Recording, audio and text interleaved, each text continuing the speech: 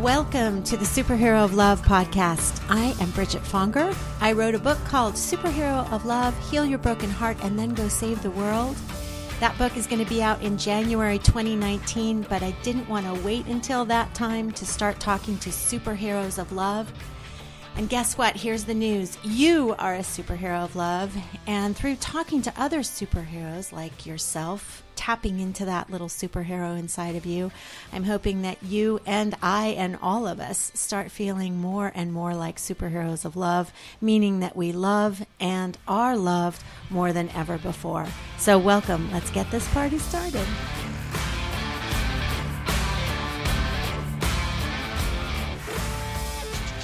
Welcome, superheroes. We are already having a party here with Scott Stabile. Welcome, Scott. Hello, hello. Superheroes, you are going to be so happy to hear from this wonderful, wonderful, gentle man whose heart is so full of love. His new book is called Big Love, The Power of Living with a Wide Open Heart. And I'm going to tell you a story, which is that when I heard about his book and I saw that subtitle, The Power of Living with a Wide Open Heart, I was just like, oh my God, my heart leapt. And I immediately searched you online and I immediately emailed you. And now I'm going to tell you, listeners, he didn't get this email, or somehow the ethers plucked it out of something in the ethers plucked it out of his consciousness so that he was never allowed to see it until now. I mean, you never saw it, but I just was so moved by this book's title. And then I was so happy to read it. And I have to say, I started it, but I knew I only had like 10 minutes to read. So I started and just read really quickly. It's such a fast read, read like 30 pages. And I was like, oh my God, I want to read the rest. But I didn't have time to. And then the next time I sat down to read it, I read the rest of it because it's such a great, lovely, easy read. So I'm so excited that you're here because I've been wanting you to be here for a long time. So welcome. Hey, thank you so much. I'm so happy to be here. Scott is a true superhero of love. One of the things that you say toward the top of your book is that somebody was asking you what you wanted to do with your life. And you were really young when they asked you this, were you not? No, I was around 30. Oh, you were so not, not that young. Now you 30. Right. Well, me being 83, you young tot. But anyway, his answer was, I want to spread as much love as possible. That was your true answer. Yeah, I meant it. I mean, I had no clue how I was going to do that or what that was going to look like. But when I tuned in and it's like, what do you want to do? That's what I wanted to do, for sure. I want to dive into something kind of deep, which is one of the threads woven throughout your book is shame. And how you deal with shame and all the sources of shame in your life, which by the end of your book, and we were just talking about Jen Passiloff, who I didn't know that knew you and you know her and everything. And she has a way and you have a way. You both share this really lovely thing of dealing with shame in a way that just normalizes it, or I shouldn't say normalizes shame and also makes it okay to just kind of drop that and realize that we're all human and we all have it. So I just want to say kudos to you for that first. Thank you. Yeah. I mean, Jen is for me one of the best people on the planet at doing that. Like we're all dealing with it. And it's for me, the only way I found to move through my shame is to announce it, to vocalize it. And then when we do that, we create opportunities for others to share their shame as well. And suddenly it doesn't feel so heavy and so isolating. And it's not such a secret, which is where shame thrives, So thank you for acknowledging that. Yeah, I love this line that you said about shame. A tricky bastard, that shame. I love those 5 words. It's such a great truth. And then you said, I believe in truth. Shame, however, lives in lies, which is So tell us about that. Well, for me, shame, a lot of people will ask what's the difference between guilt and shame. And in my perspective, if I'm feeling guilt, I don't think guilt is the most positive emotion either, but if I'm feeling guilty about something, it's usually because I was a jerk. I did something that was like not okay. But shame isn't referring to a specific action. The message that shame gives us is that we are inherently flawed. It doesn't matter what we do, that we are flawed human beings. And that's an incredibly awful and insidious voice to be playing through your head that you are flawed, you are not okay, you are not worthy, you are not enough. And of course it's a lie, because any of that information is coming from our minds, it's coming from our ego, it's coming from some distorted belief that who we are as a human being is not enough and is not worthy of love, and I know that because that message is not coming from my heart space, it's not coming from the energy of love. I know that message is a lie, because I believe that any messages that speak to self-abuse, that try to suggest I'm in some way not worthy as I am, not a beautiful human being as I am, that's not true. Right? And that's the messaging of shame. Now, I can't pretend to be, I'm certainly not someone who's like beyond all of my shame, but what I found that is by vocalizing it, or in Big Love, I write a lot, I highlight all these different pieces of shame in my life, because I know that by doing so, the shame doesn't own me in the way that it does if I allow it to stay a secret. And I know that by doing so, what I'm eliciting in other people is a Me Too moment. And that's what I get. So many people are like, thank you for sharing this, because I feel the same way. You are not alone, and me too. And that's an incredibly powerful connection to make with other people, because it's easy when shame wants you to feel like you're alone, even though I'm gay, and that one of my, my biggest shame in my life has been around my sexuality. And I knew I wasn't the only gay person on the planet. I mean, I wasn't mistaken there, but your shame still wants you to believe that like something about you is more messed up than everyone else. You are screwed up and gay or in a way that is not okay, or whatever whatever it is. And disconnected too, right? Like that. Absolutely. I love that you said that you weren't the only one on the planet, but it does, those thoughts make you feel like, oh, I'm completely alone, and I'm the dirtiest, worst of all. Nobody else is this dirty and this bad. Yes, absolutely. And one of the great gifts of the world we live in now with social media and with the internet is that even if you're not ready to announce your shame to the world, you can certainly, there's so many resources at our hands. You can type in what you feel is your shame, and you're the only one, and you're going to find thousands of other people who are writing about it and creating meetups about it, and you'll see that you're not alone. Oh, that's so true. That's so true about social media. Like, that's one of the gifts. Absolutely. There are a lot of downsides, but that's one of the beautiful, beautiful gifts of it, is that affirmation, like you're not alone in whatever you're going through. There are many of us out there going through something similar. Yeah. I love that. Jen is one of those people that does that on social media too. Like, this is my kitchen. This is I'm eating my toddler's food, but I feel like she started a trend. I mean, she was one of the first at the helm of that, of saying, this is my dirty laundry. Yes, I also have this going on. Yes, I just got a book deal, and this is also my reality. Like, both things can live in the same Absolutely. moment. She's of the best at it, I think, of really showing the full picture and the rawness and the realness of whatever's going on in her life. And it's incredibly powerful. I love her. I love her as a friend, and I admire her as a human, and she's doing such great work. Yeah. She's such an inspiration. It's just, I'm in awe of her. And her book's coming out next month. I know. The same day as Elizabeth Gilbert's, the magical June 4th. I know. That's an exciting day. The entire universe is shivering at the thought of June 4th. The excitement is building. So let's talk now about, I love the chapter. I love the title of this chapter too, Dig, and digging into that shame and digging into what brought you to these moments of looking at the dark places in your heart. One of the lines that I wanted to read, what's so much different now that I'm older is that I allow the grief to enter and stay as long as it needs, even when it's darkening my mind and ripping at my heart.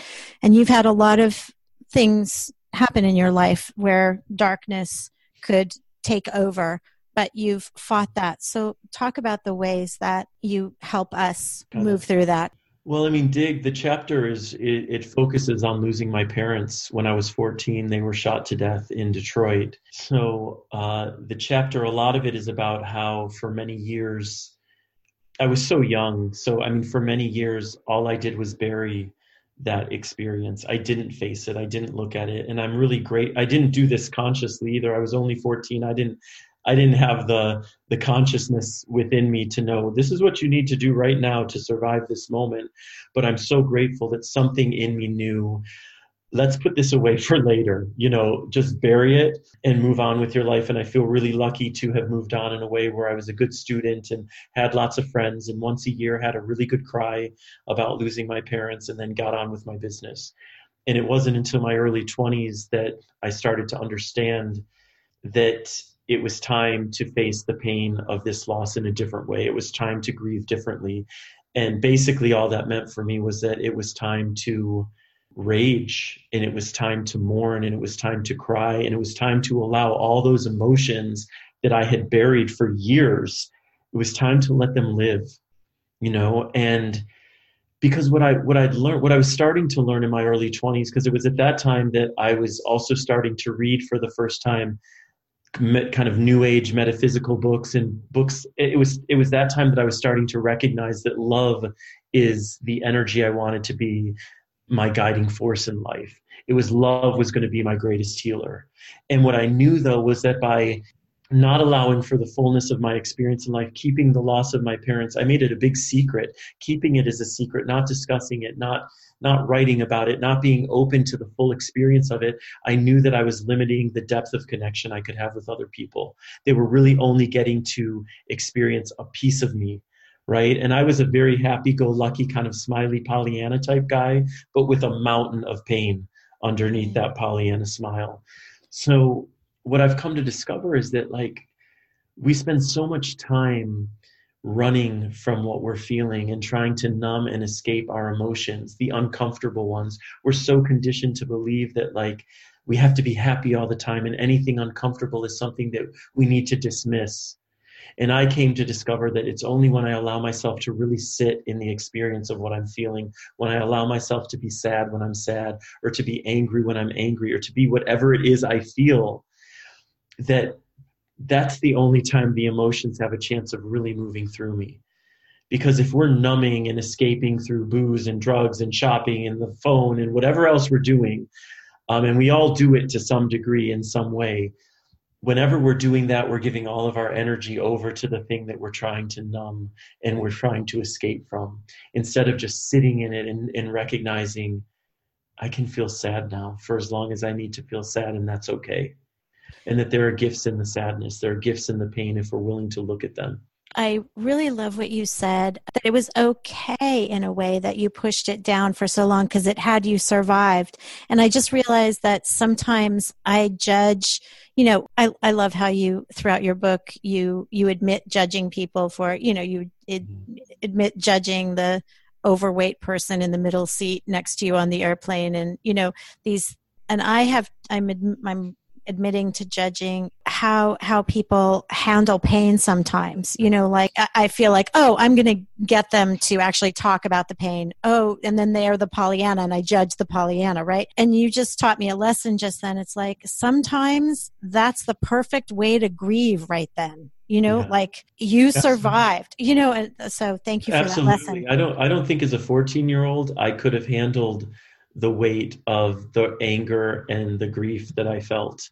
I think it may have sent me on a completely different path. And I've learned, I thank you for bringing that up, because I've really learned that to judge anyone else's journey is just a mistake. We have no idea what they're going through. We have no idea how the choices they're making right now will serve them down the line or not, and where it will lead them or not. We just don't know. And how is that also any less divine or any less perfect or any less God-centered or any less whatever, whatever your thing is, it could very well be, I have a relationship with angels, right? I believe in angels and feel their presence and stuff. And it's it could very well be the angel shielding the person from, this isn't the perfect moment for that. So we're shielding you from having the experience of feeling that. So thank you for that. I was in a little bit of a shame spiral there for the last few minutes, but I think I'm out of it. But feeling shame for judging people is just we all judge. We're all judgers. We're all judgers. The thing that all of us. I think that at least when we can bring awareness to our judgments, I feel like the more inclined I am to bring awareness to my judgments, the more readily I'm able to see that my judgments have very little to do with the people I'm judging and everything to do about where I am in my life. Yes. Because when I'm feeling centered in love and when I'm feeling worthy, I'm so much less inclined to judge anyone for anything. It's like when we're centered in love of who we are, it's what we have to offer others in return. Love breeds love too. Right? Absolutely. Like I'm making my first batch of kombucha right now. And, how's it going? Well, I don't know. I just put it in its dark, warm place a couple of days ago. Oh, is the mother growing? I like kombucha, but that mother, it grows.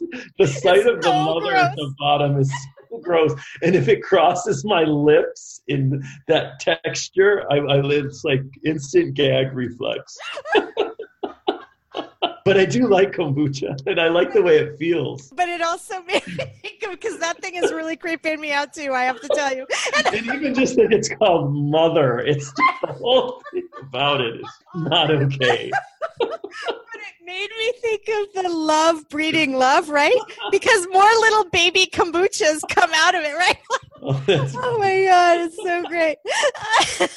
The bubbly, effervescent love that is breath. Okay, moving on. I love how you deal with the conversation of empathy versus sympathy. So please, will you give us some coaching about that? Sure.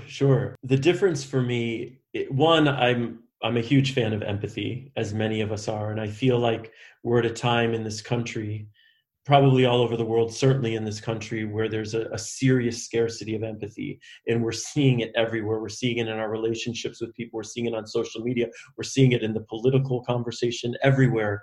And empathy for me, very simply, is taking the time to put yourself in another person's shoes. So it's taking the time to imagine, even for 30 seconds, what the experience of another human being will be. And what empathy does is it creates connection. If sympathy, and I'm not against sympathy, sympathy is basically, sympathy tends to stop at pitying another person. It's like, I am sorry for you, where empathy is, I am you, I see you, I understand you on a different level, if that makes sense. And you have this great line. I don't want to, please put go. What you just said, I want you to say, but can I just read this line? Because it was perfectly placed here. The next time you're inclined to sympathize, see if there's an opportunity to empathize. Absolutely. We all want to feel seen. I think that's what it comes down to. And empathy is saying to a person, I see you. It's not there. It creates no separation. It's not saying I'm just sorry for you, poor you. It's like, I am you.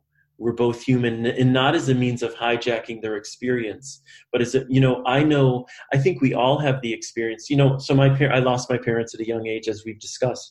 I've met people who have lost their parents to murder, and who have told me and acknowledged it. And there's something that happens when someone is willing to acknowledge their pain, to let you know that they see you in a very specific way, that creates an incredible bond. And it doesn't even have to be that someone lost their parents to murder. Maybe it's someone who's lost their parents at a young age or something. There is an opportunity for us to connect in a way that we don't connect otherwise if we're just saying, poor you, poor you, poor you, if that's the energy with which we bring. And I'll share a story in the book really quickly, if that's okay. It was that I think. Yes. I think I'm giddily nodding yes. I think it articulates empathy really well. I was sitting on a plane, and I was in an aisle seat, and across the aisle from me, there was a woman probably in her 60s, and she was really, really sad. And she was dabbing with a Kleenex at her nose. She had obviously just been crying or was about to cry, or both potentially. And I wanted to just reach out and hug her, but I didn't, for maybe obvious reasons, because that would have been weird and creepy. But the flight attendant noticed her, and walked right up to her, like beeline toward her. And this is as everyone's boarding. And she walked up to her and she grabbed the woman's hand and she said, "Honey, what's wrong?" And the woman looked at her, and the flight attendant was probably 10 or 15 years her junior. And the woman looked at her and said, "My dad died last week." And the woman began to cry. And the flight attendant squeezed her hand and bent over and looked her right in the eye, just inches from her eye. And she said, "I've been there, honey. I've been there." And then she stood up and the woman leaned into her arms and the flight attendant held her arms around her and cried. And this whole thing lasted maybe 45 seconds to a minute because there was a lot of activity on the plane. But it was, for me, it was the most beautiful expression of empathy. What the flight attendant was saying to her is, "I lost my dad too. I know your pain." And these two women who were complete strangers just seconds before were completely bound in friendship and connection because that flight attendant was willing to say more than "I feel sorry for you," and to show up in a way that was so beautiful and empathetic. And for me, it was everything. It was everything. A phrase just popped into my head as you, and I love that story in your book, and you tell it so beautifully. My heart is like your heart. Your heart is like my heart. I have this place in my heart that's just like that place in your heart. Like it's this, like our hearts match right now because we both have this place where the loss of our dad is sitting. Yes. The way that translates, one way that translates to the world we live in right now is, how can we show empathy for the people on social media, let's say, who are posting things that we find vile and disgusting and offensive. And instead of retaliating and attacking, which just adds vitriol to vitriol and creates no possible healing, can we step back for even 10 seconds and at least try to put ourselves in their shoes and try to imagine what their life experience may have been like to get to them to the point of posting this thing that upsets us so, and not as a means of condoning what they're saying. And we can still be very clear about what we're saying, but if we show up with empathy in our hearts, we're not going to show up with hatred at the same time. And we'll be able to, hopefully with empathy and compassion, articulate whatever it is we feel we need to say without dehumanizing our fellow human beings. Did you hear the story of how Sarah Silverman did that recently online on Twitter? Oh my God. Amazing at it. She shows up with so much empathy and so much compassion, and she forges connections with people. So the story for the listeners who haven't heard this is, so Sarah Silverman was verbally attacked on Twitter by someone, and she went and looked him up and looked up his profile and saw that he had been in chronic pain for a long time. And so she replied with great love and compassion. And she said, "You know what? I see that you're in a lot of pain. And I understand just in giving a brief look at your online profile that's what's probably behind you attacking me." And she ended up, changing his life with love. And Patton Oswalt did the same thing on Twitter, say a very similar thing, like, "Oh, I see your pain and I'm not going to attack you back. I'm actually going to love you back." And I actually gave money to the thing that Patton Oswalt was saying, "Hey, you guys, he needs help. He needs to pay his hospital bills. Let's all pay." And so this huge outpouring of love came to this man. And it was just, and, Sarah Silverman especially, and Patton Oswalt to some degree, they can be sharp, right? Like they can send a mighty sword. That taught me exactly the lesson that you were just saying. So have you ever been attacked? I'm hoping no. That no one has ever come at you? People have said people have written me mean things sometimes, and not often, I should say, but sometimes. And I'll tell you, more often than not, I've responded sometimes and started dialogues that actually went in a good direction, and sometimes I just ignore it. If it feels really just kind of hateful and whatever, I'll just block a person. I have no problem doing that too. I don't believe that we have to engage with everyone who invites us into a dialogue, especially if I feel like the person is committed to being right and committed to seeing me as something ugly. Do you know what I'm saying? Yeah. I mean, the question I ask myself often is, what does love invite me to do in this moment? It's like the driving question that goes through my life and day. And sometimes, honestly, what love invites me to do in the moment is just to disengage, because I recognize all I have to offer a situation is my rage. Or like, if I can't get out of my head, if I can't get out of the way enough where I would be able to just offer love in return, it's like, don't engage. There is no need to add anything toxic to something that's already toxic. And if that's where you are right now, because I'm not operating in a state of love all the time. I would love to be, because love feels the best. But sometimes I'm just a giant asshole. You know what I mean? And sometimes I'm raging inside, and sometimes all I want to do is scream and judge people. And it's like I know that the best choice is to disengage. And you get back on the love train when you're ready to get back on it. But ask yourself, like, what is love inviting me to do right now? What is love inviting me to do right now? That's so beautiful. I love that. I'm going to use that.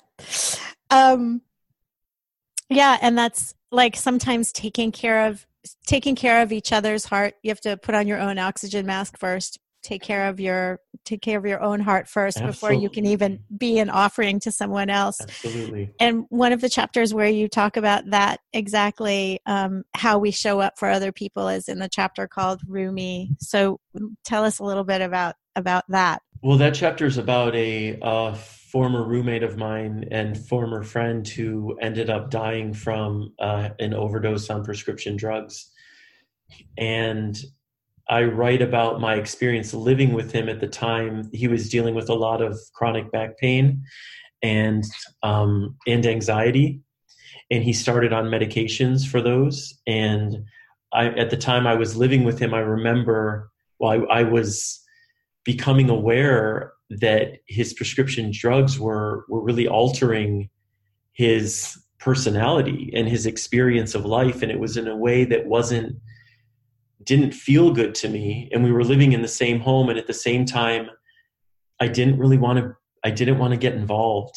I recognized why I didn't want to get involved. I didn't want to get involved because I grew up with a brother who was addicted to heroin and grew up immersed in addiction, and was incredibly triggered by living with my friend who was obviously addicted to his prescription drugs. And so in the chapter, really that chapter is a reflection on friendship, and how are we choosing to show up, and why are we choosing to show up the way we do, and can we be generous with ourselves when we're not able to show up in the way that we would like to, ideally. And also, can we nudge ourselves to show up in a more courageous way for our friends, because I think all of that's going on in friendship. Sometimes we're really present and we're challenging our friends or nudging them, and sometimes we're staying silent for who knows how many reasons, because we feel they're not ready to receive it, or because we're not ready to potentially threaten our friendship, by speaking the truth. All of these dynamics go on, and I was in that chapter kind of wrestling with all of that through the lens of his addiction. And when I ultimately did speak up after I had moved out, and wrote him a letter, and it was very well received, and he made some really positive changes in his life. And I moved out of state at that point, but was really excited to learn that he was seemingly moving beyond this addiction, and had changed psychiatrists and was tapering off his drugs, and then found out many months later through Facebook that he had died of an overdose, which was awful, obviously.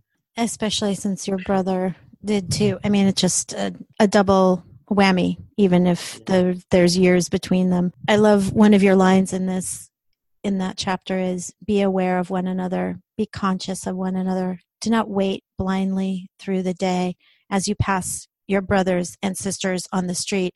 And that was from a Facebook post. It's not what you wrote. I'm sorry, I didn't mean to misrepresent that. I think I just said that you wrote it, but you were mentioning this Facebook post in response to his death, right? Absolutely. And just seeing one another, just holding space for one another. Sometimes the healing that can come, so often we don't know what to say. When people are going through their traumas or their grief or their depression or their anxiety or whatever it is they're going through, sometimes we don't show up for people the way we would want to, because we have no clue what to say. Yeah. And what I'm learning and have learned is that that we don't have to say anything. Right. Like sometimes just being there, just offering love, just offering presence, just offering an ear is enough to help somebody, help somebody move on. Somebody taught me a few years ago to ask, what do you need? When people die, I think we all most of us freeze up in a way, Yeah. and especially if the circumstances are uncomfortable like that, or it's suicide or whatever. I seem to be having a string of suicides in my life, not, like a couple degrees of separation, but still affect, it's just an intense time right now, I think, for a lot of people. And what do you need right now? What can I do for you? But what do you need seems to trigger better responses, I've found, because they can go, oh, wait, what do I need? But I love that. I just want to pluck out of what you just said. I love those two words, generous and courageous. So being generous with yourself to not judge how you're actually handling it, and then being courageous to maybe tread into the waters that you might not necessarily want to tread into. I'm going to hang on to those two words. Absolutely. And I'm finding more in my life that the more I can do both those things with my life, it's like I'm constantly nudging myself, like keep going,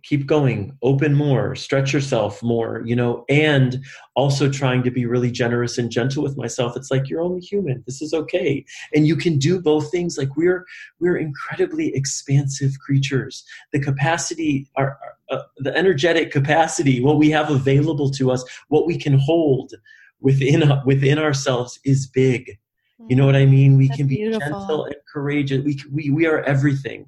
Right. And the more I learn that, and the more I make space for all of that, and the more I love myself through all of it, I feel like the more at peace I become.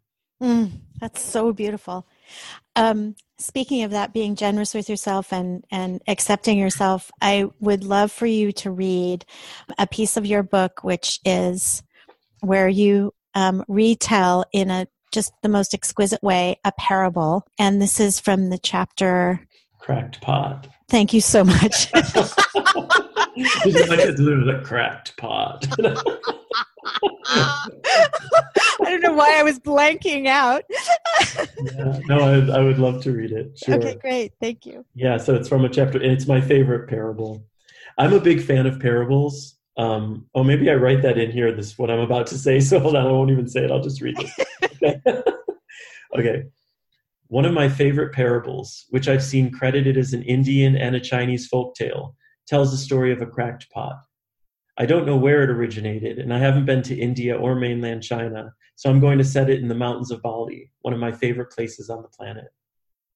As my version of the story goes, a bold Balinese woman named Nyaman lived alone in a wooden cabin high up in the mountain near Ubud. Each morning, she trudged more than 2 miles to the closest stream to gather water for drinking, cooking, and bathing. She carried with her 2 large clay pots, which she had crafted specifically for the purpose of carrying water. She'd painted one pot purple and the other pink, but only because she'd run out of her favorite black and silver paints. Every morning, she hung the pots on a long bamboo pole, 1 pot at each end of the pole, then rested the pole across her neck and shoulders in order to carry the clay pots back and forth between her cabin and the stream. The journey mostly sucked, especially the return. Who wants to lug 2 giant pots full of water more than 2 miles up a mountainside? Not Nyaman, but she needed the water. At least she adored her pots. They loved her too.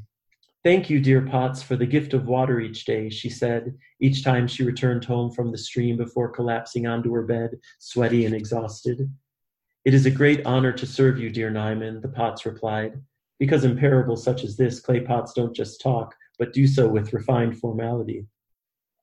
One day, upon returning home with her pots, Nyaman was surprised to see the purple pot only half full of water. What the Before she had a chance to finish her thought, which may or may not have been profane, she noticed a crack on the side of her pot where the water must have escaped. She thought, interesting. The purple pot sensed its crack and knew it had arrived home only half full. Though it felt disappointed by this, it didn't panic, hopeful it would retain all its water the next time. The following day, however, the purple pot returned half full once again. The day after that, too. Then the performance anxiety really set in. In fact, for more than a year, Nyman filled the pots, as she always did at the stream's edge, and the purple pot returned with only half its water, causing it great distress. To make matters worse, the pink pot, which always returned home full, had grown a little, well, full of itself. When Nyman went to sleep, the pink pot teased the purple pot. "Pull up your pants," the pink pot whispered. "I can see your crack." The pink pot laughed, but the purple pot sulked even more. One morning, as warm sunshine blessed the mountain, Nyman returned home with her pots and thanked them, as usual. "Thank you, dear pots, for the gift of water each day." "It is a great honor to serve you, dear Nyman," the pink pot replied. The purple pot, however, burst into tears. "I'm so sorry, dear Nyman. I failed you over and over again. I am a worthless pot." Failed me? Worthless? Nyman didn't understand. "Did you take acting classes when I wasn't looking? Because you sure have gotten dramatic." Nyman laughed wildly at her tired joke while massaging her tired feet. The purple pot just frowned, because obviously pots that talk and cry can also frown.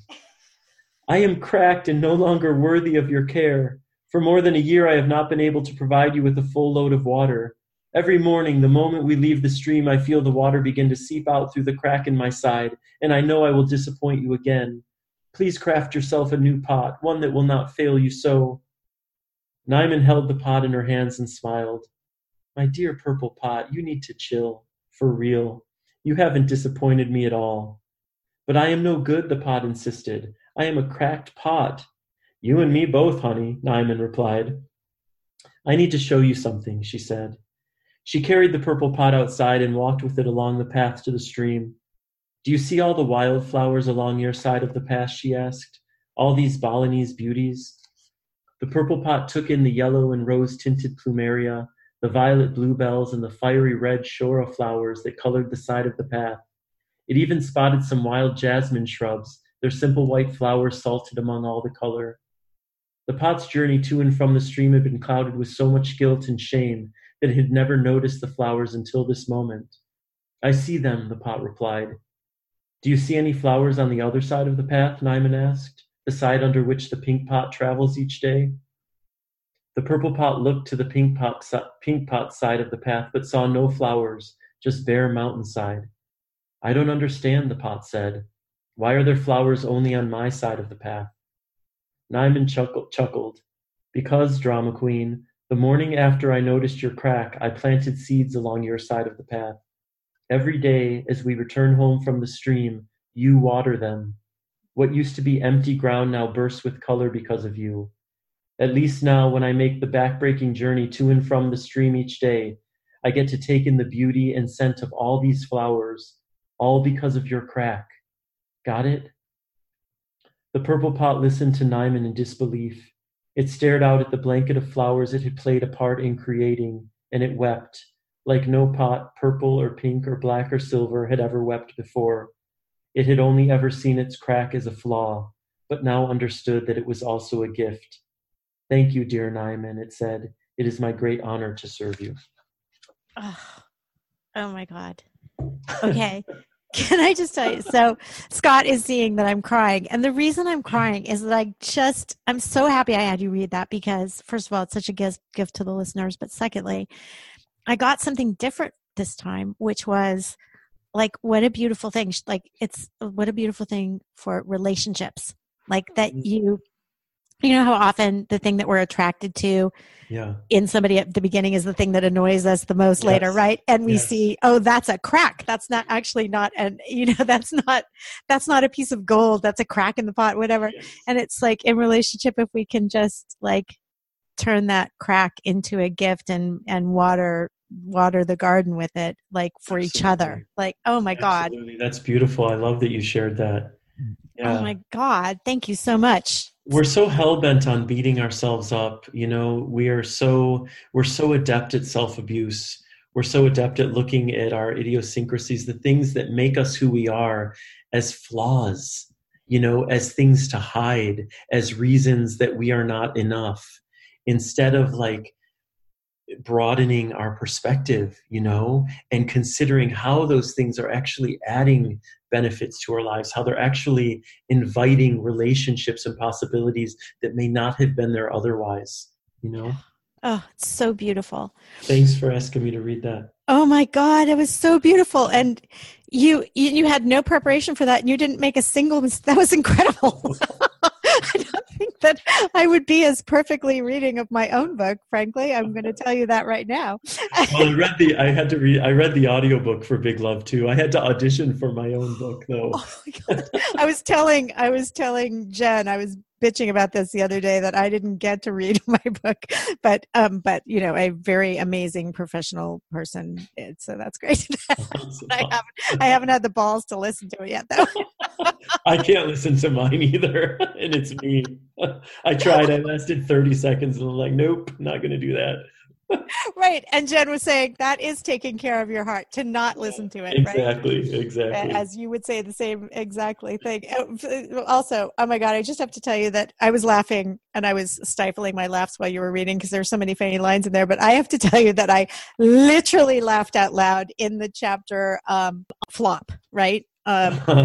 Wait, was it Flop or no? It was Tea Time. It was Just Love. No, it was Just Love. Right. Well, okay. Yeah, I'm sorry. Okay. Let me just tell you that there are so many things that made me laugh out loud. Like literally, I was writing the pages that were making me laugh, and then the list was so long. I was like, okay, so it's like almost every page makes me laugh out loud.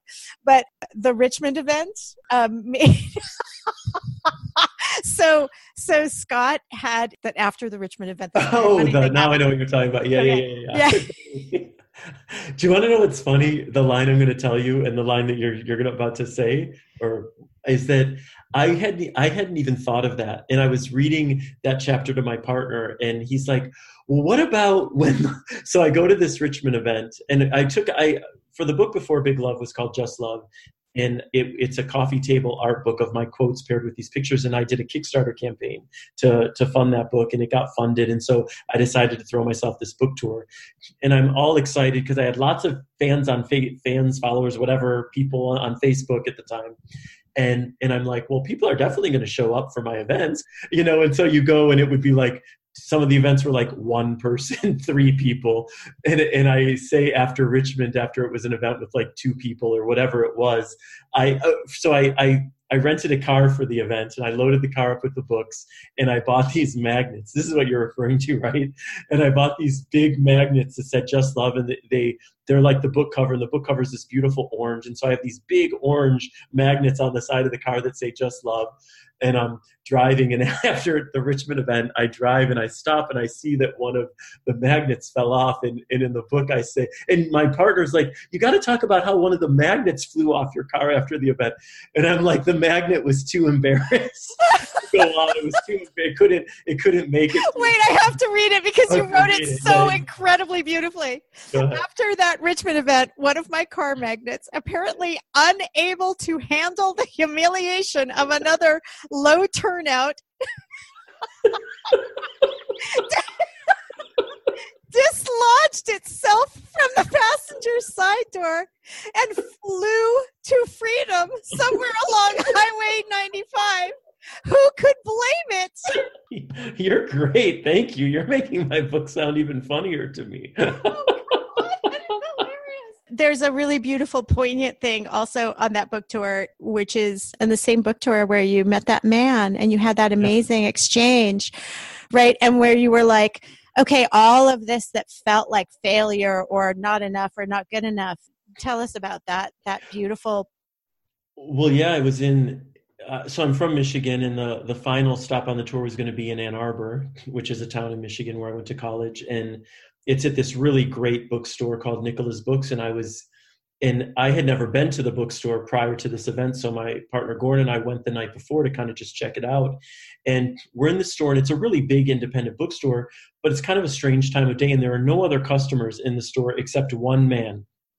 And he's at the back of the store, and we're walking through the store, and I'm having Gordon take pictures of me next to my book because it's my first time seeing it in a store, and we're doing all this thing. And then I go to the back of the store, and there's one man sitting there on a sofa, and the book he is reading is my book. Of every book that could have been in that store, he's holding my book and flipping through it. And I'm like, this is crazy. This is nuts. And I end up having a long, a nice conversation with him. And it turns out this was a man who'd at the time been homeless. And I won't go into, like, I had a long conversation with them and a really sweet connection about, and one of the things that I came away with from that experience is we're it's so easy, especially if you're an artist in any way and putting your art out there into the world. It's so easy to feel like you're not connecting with enough people, or whatever it is you're feeling, all of the insecurities we feel when we're trying to share something with the world. And seeing this man who is at a hard time in his life really connecting with my book, as he told me afterwards, was like, I just felt like it was a gift from life. Like, you don't have any clue how your words are reaching people, who your words are reaching, and it's not your responsibility to know that. Right. Your responsibility is just to trust in your creation and trust that your creation will be received how and where and by whom it will be received. And that's, your job is just to be as open as you're able to be, to allow that creation to come through you as truthfully as it can. What you're under reporting here is what a huge difference your book made in his life. Like, it's very clear, and I'm glad you beautifully documented in this chapter of how you made a huge difference in his life with what he happened to flip through. And then you go, oh, okay, so the magnet falling off and every single thing that felt like it was bad and wrong on this tour was not, it all led up to this one perfect moment, right? Yeah, like, absolutely. Or that's what I do. I kind of clutch those things. I got an amazing testimonial last week that I can't share because for various reasons I can't share. So I know about this beautiful testimonial and only I will know about this beautiful testimonial. But I got it at, I'm doing construction at my house. And so I haven't been able to do as much for my book, which just came out in January. So I'm feeling just this horrible, lots of shame around that, bad and wrong. And this, sales ranking on Amazon is spiraling and, all hell is breaking loose. Totally. And I'm so bad. I see you.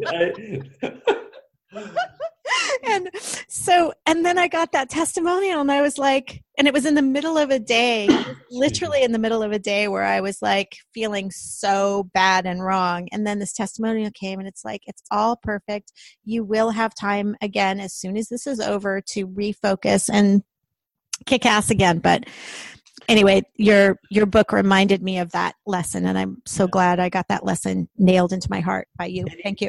No, absolutely. And thank you. And even more so, like, that moment was a really beautiful moment on the book tour, but it was one of many.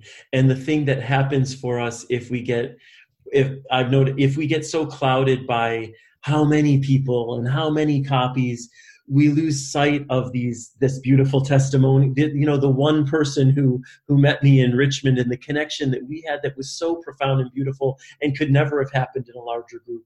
It's like, those things matter too. And we lose touch with those things, I think, when we get lost into the demands of our ego for more numbers, more, you know what I'm saying? Yes. And yes. So, whose idea of success is that? Yeah. Likely not the divine, absolutely. Not from the divine, or as you call it, the source, which I love that word as well.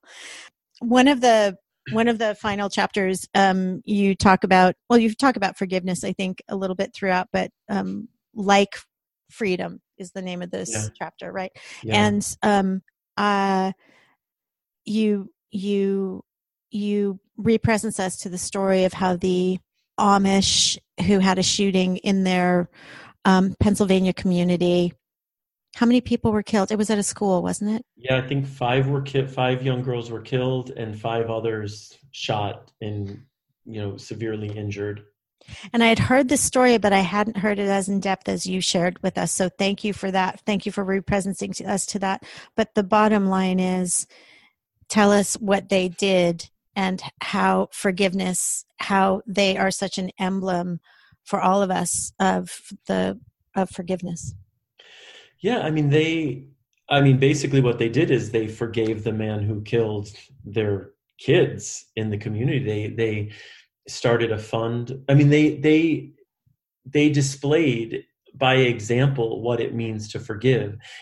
I feel like it's very easy to talk about this and that and talk about love and talk about forgiveness, but then when you're faced with a situation that an entire world would deem unforgivable, how are you going to show up in the face of that? And how they showed up was by starting a fund for the family of the man who killed their parents, who also died, ended up killing himself. They showed up they showed up at her house to help her grieve as well, the woman who was married to this man. I mean, they were the most beautiful example of forgiveness, and how the story is, the chapter is mostly about my journey to forgiveness with the man who killed my parents, and how that's been for me one of the most freeing, profound experiences I've had in my life.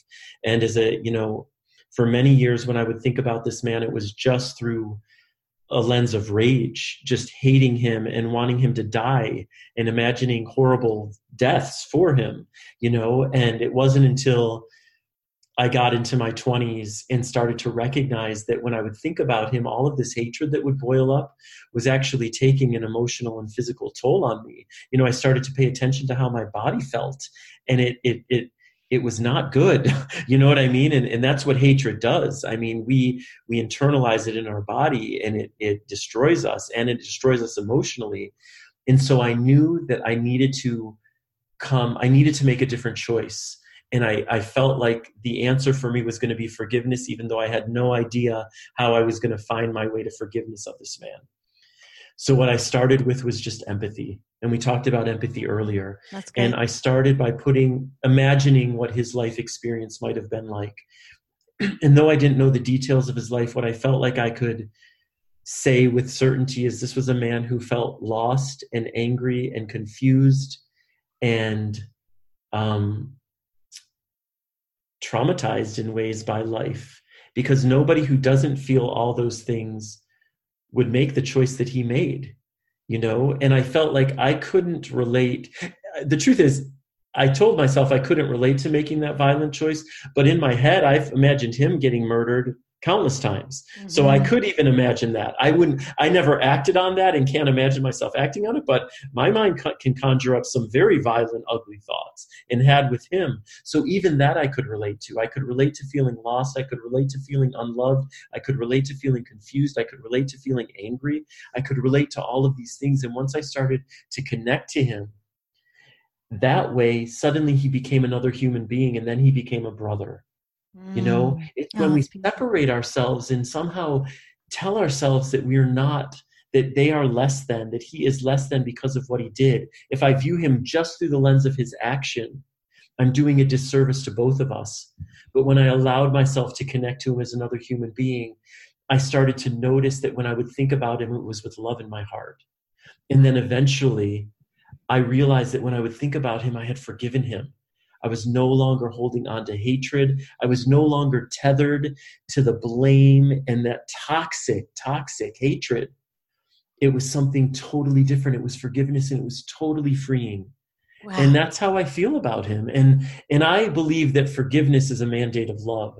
So I don't move through, and this provokes people in my workshops. I give a lot of workshops, and this is one of the things that provokes people more than any. And I don't tell people, look, you live your life how you need to live your life. Love tells me to forgive. I don't view anything as unforgivable. That's my choice. And that has served me well in my life, but do what you need to do. Like, you do you, boo. You know what I mean? But this for me was one of the greatest gifts of my life, seeing that I could take something that most people saw as unforgivable and still find my way to forgiveness. And I believe that you can only do that if you believe in forgiveness. That's beautiful.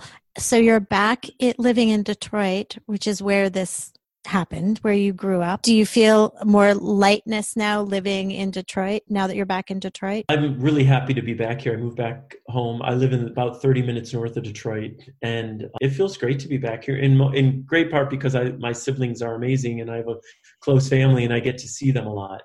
But it's such a testament to your healing too, that you could come back, I think. Yes. And it's been a long time. I mean, it's been over 30 years since my parents were killed. Not that I still don't grieve them in moments. You know what I mean? I don't think there's any sort of neat buttoned up closure to this kind of grief, to losing people you love. I think you carry it with you, and you create your life around it however you're able.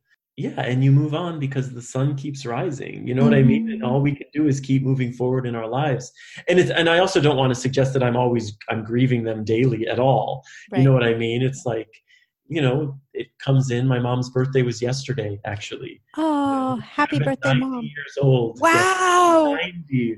Isn't that Wow. wild? That is wild. So she was living large with me in my heart yesterday in joyful ways and in sad ways. You know. Living large with me in my heart. I love that. And that is a perfect line to close on, Cool. that you're inspiring us to live large in our own hearts, out of our own hearts. And thank you for this book. Thank you for this conversation. Thank you for your immense contributions to all of our hearts, and for being out there in the world a superhero of love with your cape flapping in the wind. Thank you so much, Megan. I'm really grateful for you having me on. Thank you Thank so you. much. Thank Thank you you. Thank you. for this Thank you. podcast and the love that you're just pouring out into the world. It's beautiful. Oh, it's so sweet. Okay, so Scott, tell us.